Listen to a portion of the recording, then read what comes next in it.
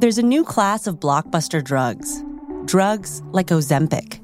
They're changing bodies. And all of a sudden, just the weight starts falling off. Fortunes. It just got too expensive. They're just bank breakers. And industries. There was a lot of excitement. There was a lot of skepticism. The impact of these drugs from business to health is just beginning. From the Journal, $1 Trillion Shot. Find it in the Journal feed wherever you get your podcasts. Today is Friday, May 28th, 2021. On this day in 1998, Saturday Night Live legend Phil Hartman was shot to death by his wife of 11 years, Brynn.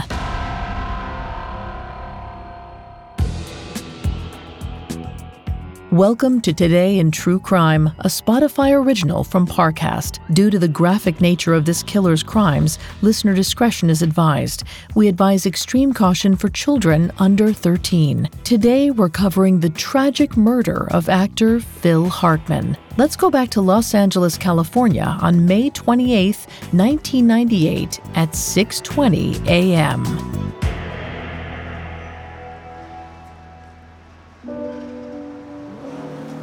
Police cars raced down Ventura Boulevard, tires screeching as they turned onto Encino Avenue.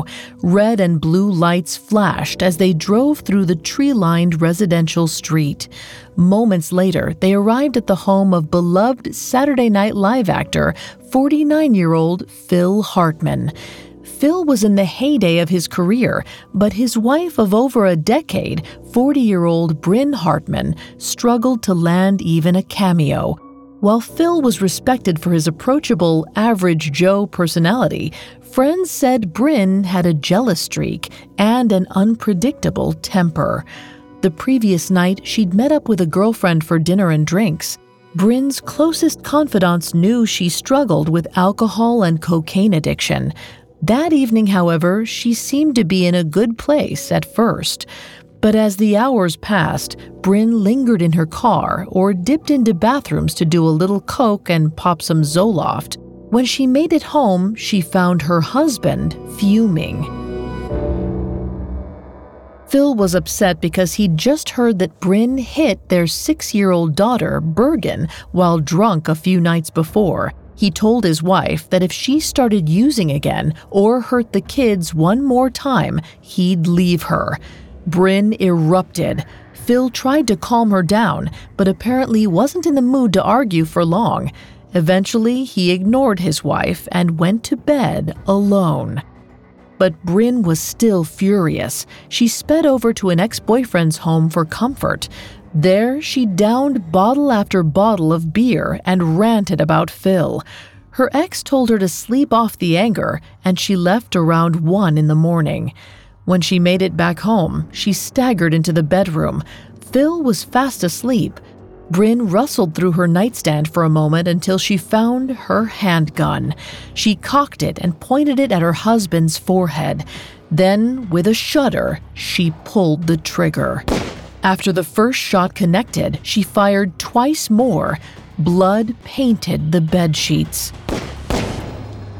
After a moment of silence, Brynn stumbled out of the room and back outside. She sped away once again, right back to her ex's house.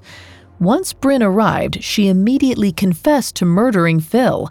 Her ex didn't believe her at first. It wasn't the only time she'd had a dramatic bout of panic, but when she dropped her purse and he saw the pistol fall out, he realized she was telling the truth.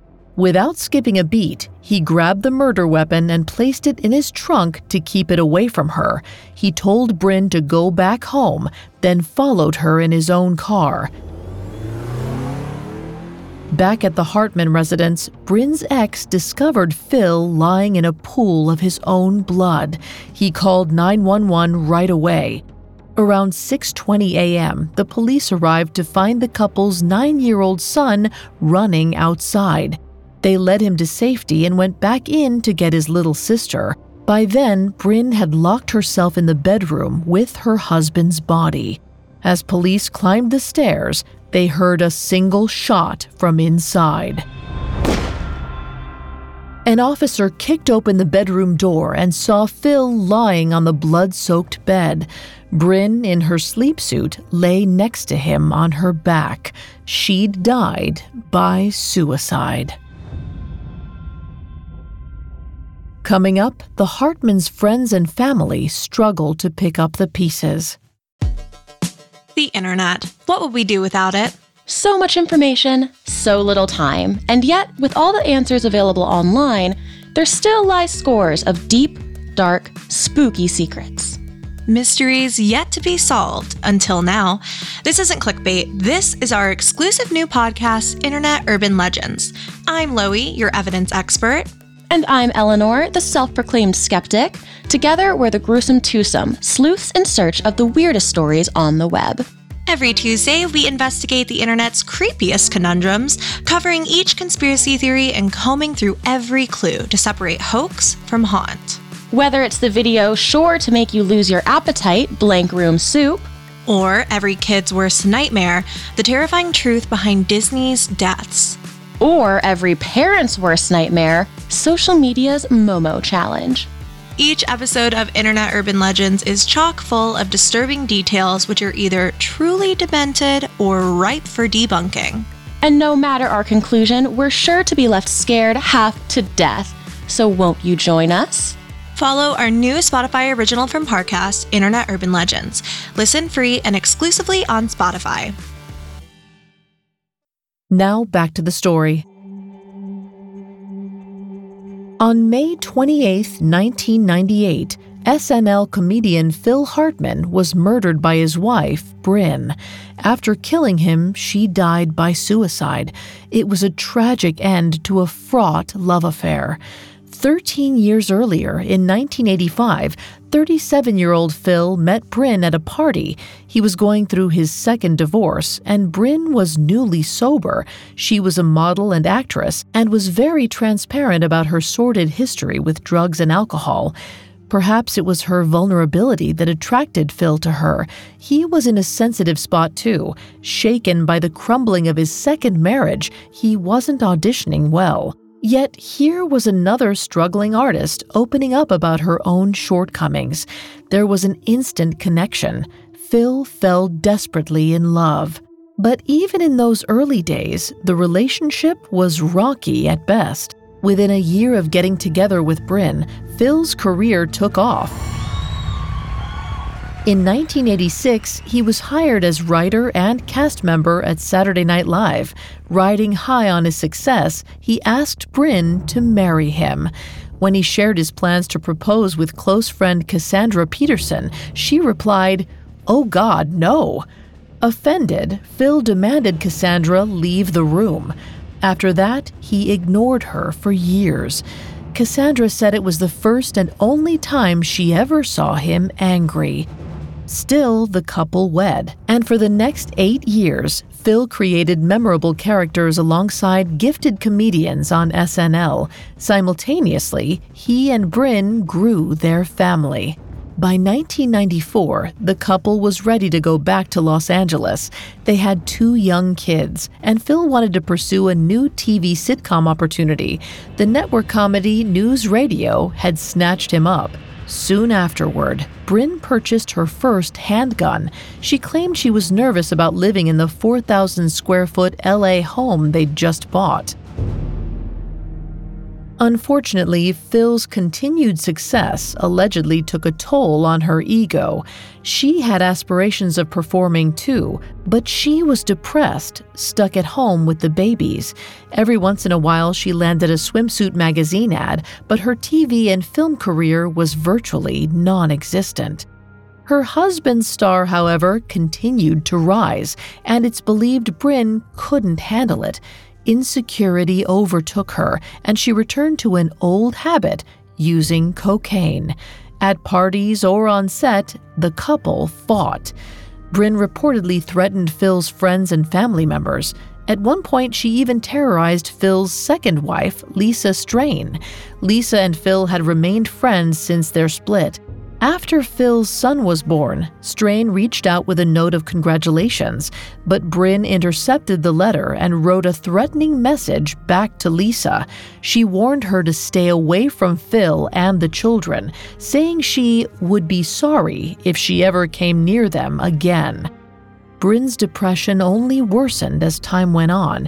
She would tend to pick fights right before Phil went to bed, so much so that he started pretending to have fallen asleep when she came into the room. That way, he wouldn't have to deal with her abusive behavior. Friends of the family said she lost her temper as a way of stealing attention. Phil insisted a few times that they separate, but they always ended up back together.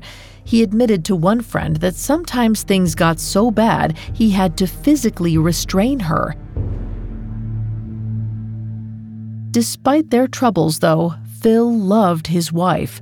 Friends commented about how he gazed at her as if she were the most beautiful woman in Hollywood. He confided in colleagues that he had to stay with her for the kids. They were always trying to work things out. In the end, however, the marriage remained strained. Brynn's jealousy, depression, addiction, and rage got the better of her. When Phil finally put his foot down, it's possible she couldn't take the horror she saw in herself. Drowned in a deluge of drugs, beer, envy, and self-pity, she killed the man she loved, the father of her children. After the murder-suicide, family and fans struggled with the loss.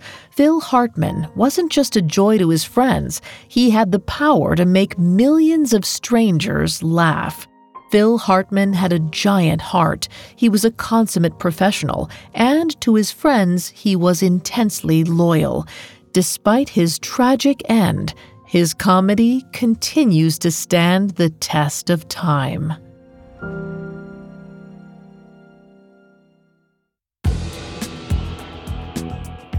Thanks for listening to Today in True Crime. I'm Vanessa Richardson. Today in True Crime is a Spotify original from Parcast. You can find more episodes of Today in True Crime and all other Spotify originals from Parcast for free on Spotify. We'll be back with a brand new episode tomorrow in True Crime. Today in True Crime is a Spotify original from Parcast. It is executive produced by Max Cutler, sound designed by Juan Borda, with production assistance by Ron Shapiro, Trent Williamson, Carly Madden, and Bruce Kitovich. This episode of Today in True Crime was written by John Levinson, with writing assistance by Terrell Wells, and fact-checking by Cheyenne Lopez. I'm Vanessa Richardson.